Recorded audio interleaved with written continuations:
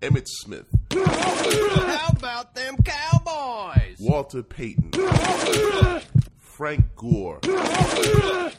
Barry Sanders. Adrian Peterson. Curtis Martin.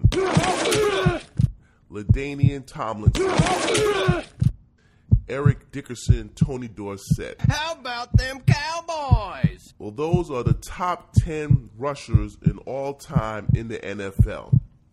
A combined total of approximately 142,560 yards, which is equivalent of 1,420 football fields, 8.1 miles of running.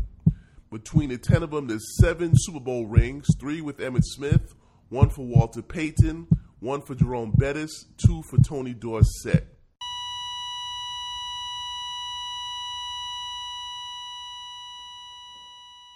Went from old times into old school. The prime time with some new rules. But the running back, or as this segment like to call the running black, back and forth like certain things that run their course. Whether off or on the field, everybody's lost. Pay the source to ride the horse of Jared Goff. Sean Payton started hating like he couldn't hack it. There's no remorse when everybody walks like a boss. That's how it happens when you're running in a different racket. Things have changed. Remember back in the day, Earl Campbell, Tony Dorsett, Walter Payton. The offense went through the running back. And if you look at the running back, the top 25 running backs are African American. There's only one non-African American running back in the top 25, and his name is... Who, Riggins? You guessed it, yeah. John Riggins. That's it. So that's why I'm calling this the running black, because now we see the game has changed. Whether it's college football, high school, it's all about passing. Spread offense. 3, 4, 5 receivers, slot receivers. So this notion that we don't need running backs, and we see these running backs are taking an impact on their contract. Ezekiel Elliott, Fournette, Delvin Cook, and of course Saquon Barkley have all been in the news. Why? No contract, no extension, no guaranteed cash after their rookie deals. You see what's happening? Well, when it comes down to it, Dave, it's really about the money, right? I mean, look, Zeke signed with the Patriots for, whatever they gave him, Dalvin Cook is signing with the Jets for 1 year. Saquon signed the tag for 1 year. The only one left is Josh Jacobs, and he was recently, videoed at the Raiders game telling fans that we'll make it happen. So it looks like these guys just decide to play the 1 year, play the year out, and then, seek their fortune either elsewhere or with the same organization. So let's look at how it goes down. Break it down. Saquon Barkley came out of Penn State. He signed a 4-year, $31 million rookie contract with a $20 million signing bonus. So in a collective bargaining agreement, those are guaranteed contracts, rookie contract. In other words, that's guaranteed money your first 4 years. So let's say he came out as a junior, 21 to 25. Now we also know we have something called the franchise tag, which started in 1993. It was collectively bargained in 2010. Now again, even though we claim it's free agency, the franchise tag is really, you're not a free agent. You're only allowed to negotiate with one team. So how is that free agency? So we look at Saquon Barkley, put in his 4 years, played above the contract. Josh Jacobs of the Rams, also Tony Pollard of the Cowboys. Same scenario. They want to franchise tag him for $10 million guaranteed. No extension, no long-term, because the assumption is the durability, that running backs get hurt, that they're not going to play out the full contract. So we have a major dilemma in the NFL with running backs, or I think called running black. Okay, now Christian McCaffrey is an oddball, right? He's a white running back with the San Francisco 49ers who missed some games but managed to sign a big contract. The argument is that He's a two-way player. Meaning he can beat you as a receiver or running back, which is valuable to offenses, right? Well, look at the Giants' offense. Yeah. Daniel Jones only threw 15 touchdowns. A bulk of his receptions were to Saquon Barkley. Bingo. Without Barkley, Daniel Jones is trash. So another thing we see is that running backs are still important, but the whole thing is their durability. So you give them these guaranteed rookie contracts, but after that, while quarterbacks, wide receivers, their value goes up, running back values have devalued. They go down. So if you look at the ages of these guys, Ezekiel Elliott, 27, Fournette, 28, Saquon Barkley, 26. Then now they're in a tough situation. Well, some teams just look at it as trying to get production out of the position, which means it's running back by committee, and they can get a group of guys that are all inexpensive. So I guess teams figure we can get 3 running backs. If there's 17 games, each run for 500 yards, that's 1,500 yards. Think of the math. That in today's game, a 17-game schedule, that most running backs will not make it the full 17 games. So what's going to happen in the next 3 to 5, 10 years? Will this change? What can running backs do?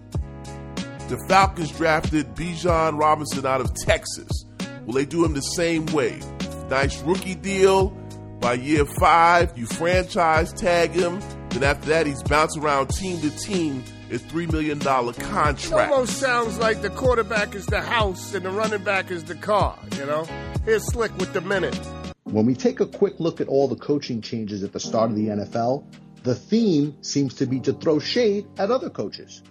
Sean Payton started by saying the coach he had taken over for in Denver did the worst coaching job he had ever seen. Heads up, coach, the guy's still alive, and he's still coaching. I'm sure Nathaniel Hackett and the Jets can't wait for Week 5. Then we look at Ron Rivera, who's always been highly respected. But you have to scratch your head on this one. He said players had complained that the new offensive coordinator that he hired, Eric Bieniemy, was being too hard on them. Did an NFL coach actually just say that? He made the players and his coach look bad. It's football, people. It's supposed to be hard. Dave, Beeks, did Rivera have an ulterior motive for making that comment? This is the Slick Sports Minute. I'll see you guys soon. It's different for running backs compared to other positions. What's funny is that it wasn't always like that, but it is now. So if you're a running back, what do you do? What can you do but play it out, right? So these are not their prime earning years. Look at Dalvin Cook. Yeah. While for receivers and other positions, tight ends, quarterbacks, their salaries go through the roof. So let's check out when Burrow signs his extension, Herbert signs his extension. You'll see what I'm talking about. Look at Daniel Jones' extension. He is average at best $40 million. Most of it guaranteed. That's the game, folks. So again, the history of the running back, Earl Campbell, Jim Brown, all of that has changed. So I guess teams figure we can get 3 running backs. If there's 17 games, each run for 500 yards, that's 1,500 yards. Think of the math. That in today's game, a 17-game schedule, that most running backs will not make it the full 17 games. So what's going to happen in the next 3 to 5, 10 years? Will this change? What can running backs do? The Falcons drafted Bijan Robinson out of Texas. Will they do him the same way? Nice rookie deal. By year 5, you franchise tag him. Then after that, he's bouncing around team to team at $3 million contracts. To be honest, I can't give up that money, folks. $10 million, well, really $5 million after taxes, $5 million. Look at Le'Veon Bell. He gave up a year, came back with the Jets, was never the same. Now, of course, the Jets didn't have the offensive line like the Pittsburgh Steelers. But I know it's hard to sit out, miss. That's $5 million you're not getting back sitting out the year. So running backs got it real tough now in the NFL. There's no doubt about it. Something that the Player Association have to address, or else it's only going to get worse for these running backs. No doubt about it. Or running blacks, as you like to say. I believe you coined the phrase, my friend. So what else is on your mind, Big Dave? Jason Aldean, a country music star, has been in a whole lot of heat. He wrote a song, came out in May, called Try That in a Small Town. Well, Dave, before you even read his lyrics, you got to think about this. As we speak, black singers, black country music singers are becoming much more prominent on the country music scene and are actually considered the future of country music. People like Jimmy Allen, Kane Brown, Mickey Guyton, Brittany Spencer, Darius Rucker, Hootie from Hootie and the Blowfish, who was already pretty much on the scene the last few years. But now country music singers, black country music singers, are blowing up. And I'm sure a guy like this isn't happy about that at all. So go ahead, spit his lyrics. Let's see what he's... Sucker punch somebody on the sidewalk, carjack an old lady at a red light, pull a gun on the owner of a liquor store, you think it's cool, well, act a fool if you like, cuss out a cop, spit in his face, stomp on the flag and light it up, yeah, you think you're tough, well, try that in a small town, see how far you make it down the road, around here, we take care of our own. You cross that line, it won't take long for you to find out. I recommend you don't try that in a small town. Come on now, son. Our last episode, when we talked about the roaring 20s, rural, urban, African-American, rural, white.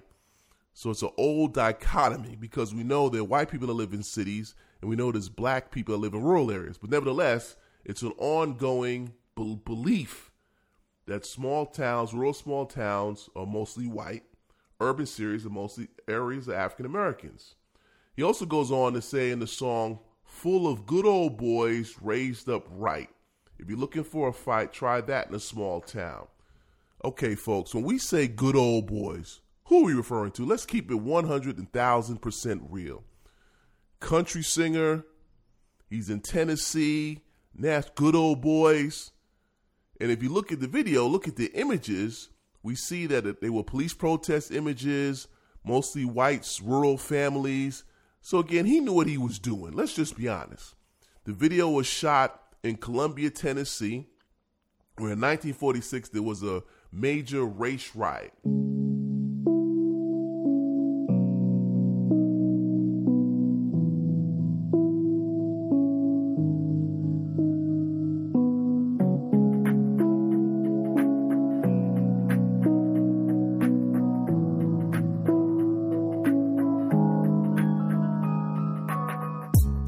James Stevenson, the African-American Navy veteran, was with his mother at the store, and she had a radio repair, but the white store owner sold the radio. And then Billy Fleming, when they complained, a white dude struck Stevenson's mother. Stevenson, a boxer in the Navy, knocked the dude, punched him through the window. You see what I mean? And then Stevenson and his mother was arrested for disturbing the peace. But the white guy that got knocked through the window wanted to be arrested for attempted murder. So essentially, the two was taken out of jail, released to a man named Julius Blair's custody, drove out of town for their protection. But there was a mob that did not disperse. 100 African men to patrol the neighborhood because they knew the whites would come in and try to get Stevenson and his mother. 4 police officers were shot and wounded when they entered the Mink Slide. That's, in other words, the black part of town. State troopers began ransacking black businesses, stealing goods and cash, and rounding up African Americans. They cut the phone service to the Mink Slide, which is the black side of town, and also they got the NAACP involved. So when he shot this video in Columbus, Tennessee, this is the history that African Americans are talking about. There was also a lynching in that town in 1927. So this is intentional, folks. Almost like with Dylann Roof when he murdered those folks in the black church. The church at Denmark, BC in 1822 was burnt to the ground. You see what I mean? So on the one hand, he's denied that he knew, right? What he knew when he said, good old boys, try this in a small town. There's no racial overtones because I did not say race. But again, folks, what do we talk about? Dog whistle politics. In the 70s, they call it forced busing. You see what I'm saying? You use these dog whistles. Good old boys. Cussing out cops. Burning up flags. in this culture, we know when they make those statements who they're referring to. He knows what he's talking about. And there's no doubt that he's a big-time pro-Republican person. In fact, he was an anti-vaxxer, anti-Joe Biden. His wife sells conservative clothing with sayings that goes unsilent majority, military lives matter, we the people, this is our bleeping country. So we know what his political perspective is. So of course now he's claiming he's being victim.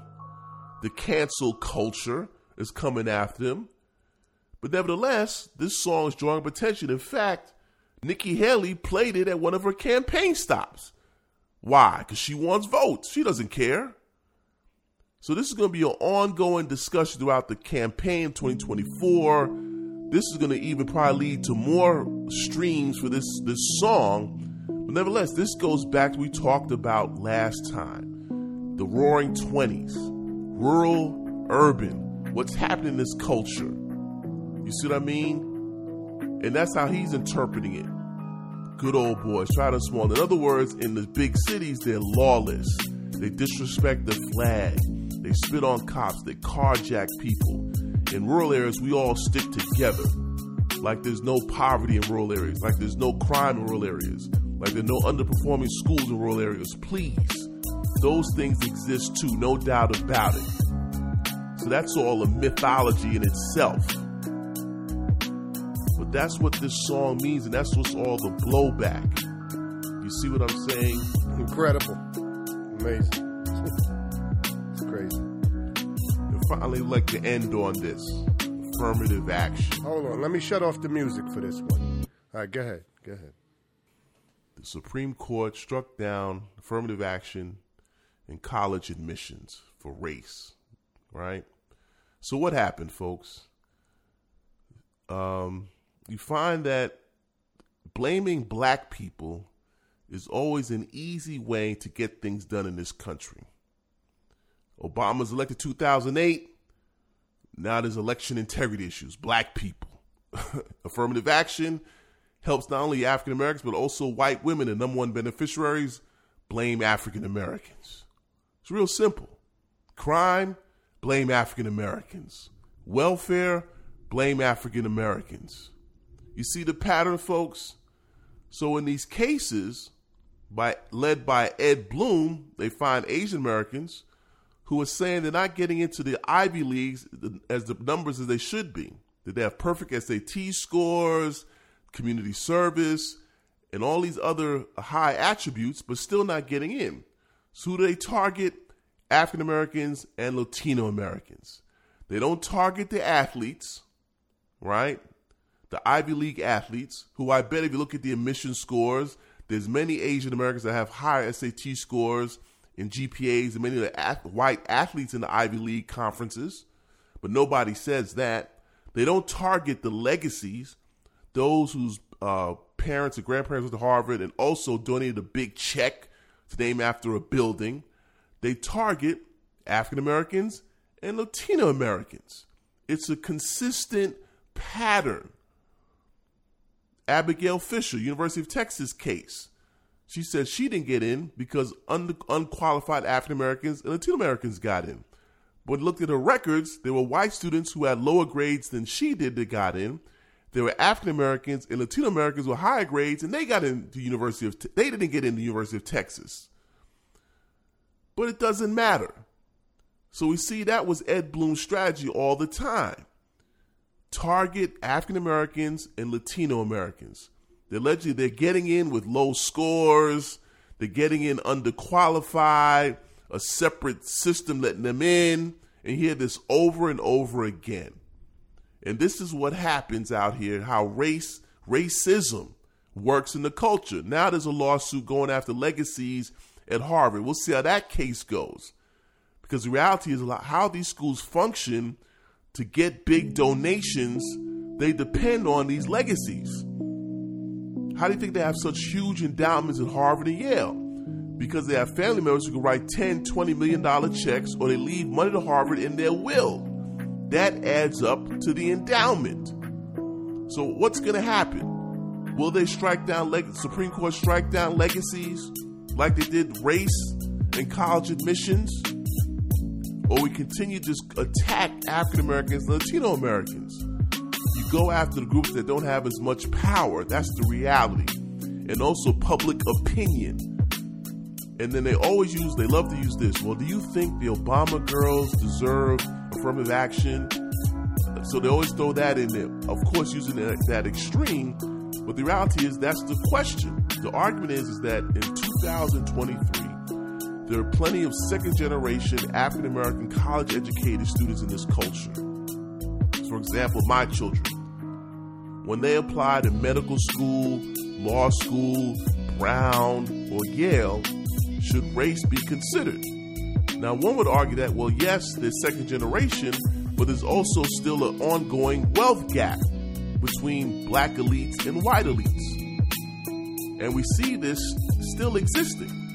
Because nevertheless, if there's competitive internships that these students want to apply to, oftentimes they're located in Washington, D.C., you have to pay for your own housing, and sometimes the internships don't pay.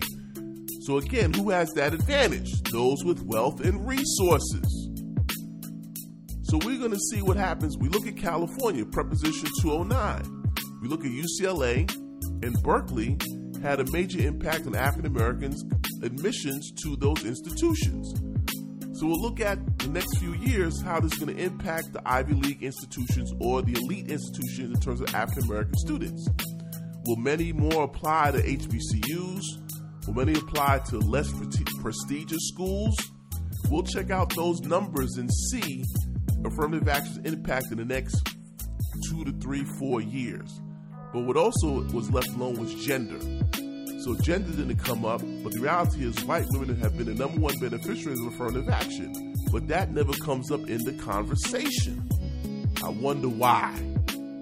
You see what I'm saying? It never comes up because it's easy to blame race. It's easy to blame African Americans. Create a boogeyman. Create a monster. Critical race theory. Black Lives Matter. You see what I'm saying? Black Power. Marcus Garvey. There's a long history of that, creating this black boogeyman to create fear, misinformation, and ignorance to move public policy to the right. When you check out the data, it shows a totally different picture. But those in power understand that those who are not in power do not believe in data. They believe in lies and misinformation, and can be easily manipulated through media, through social media. So when you say affirmative action, a black person runs through your head. When you say crime, a black person runs through your head. When you say welfare, a black person runs through your head. But the reality is crime is interracial. There are more white people on welfare in this country. There are numerically more poor white people than black people, but it doesn't matter. In spite of what the data says, when you watch the news, you come up with a whole different conclusion about these issues. So this is why, again, why voting matters. Why getting representation out there matters. Why reading matters. Why understanding information where it comes from matters. Because if it doesn't matter, you'll be easily manipulated, and I'm out. Well said, my friend. Very well said. And that's the show, folks. Don't forget to follow us on Instagram and Twitter, and subscribe to the show on iTunes. Because we're going to bring you another podcast for your punk ass as soon as it's humanly possible. Because without you, Dark brown shades of my skin, there would only be us. only add color to my tears. Oh, that splash against my hollow bones, that rocks my soul.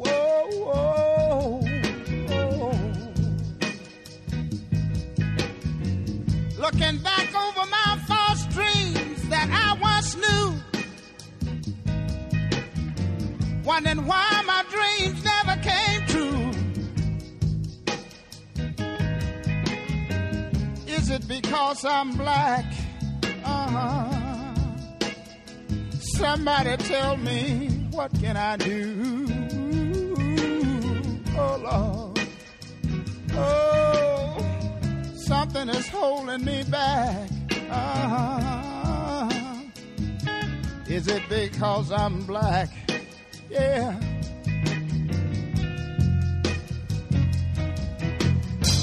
In this world of no pity, I was raised in the ghettos of the city. Yeah, oh Lord.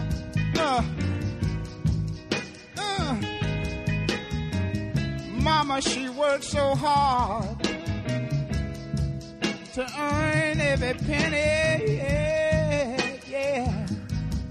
Oh Lord. Something is holding me back. Is it because I'm black?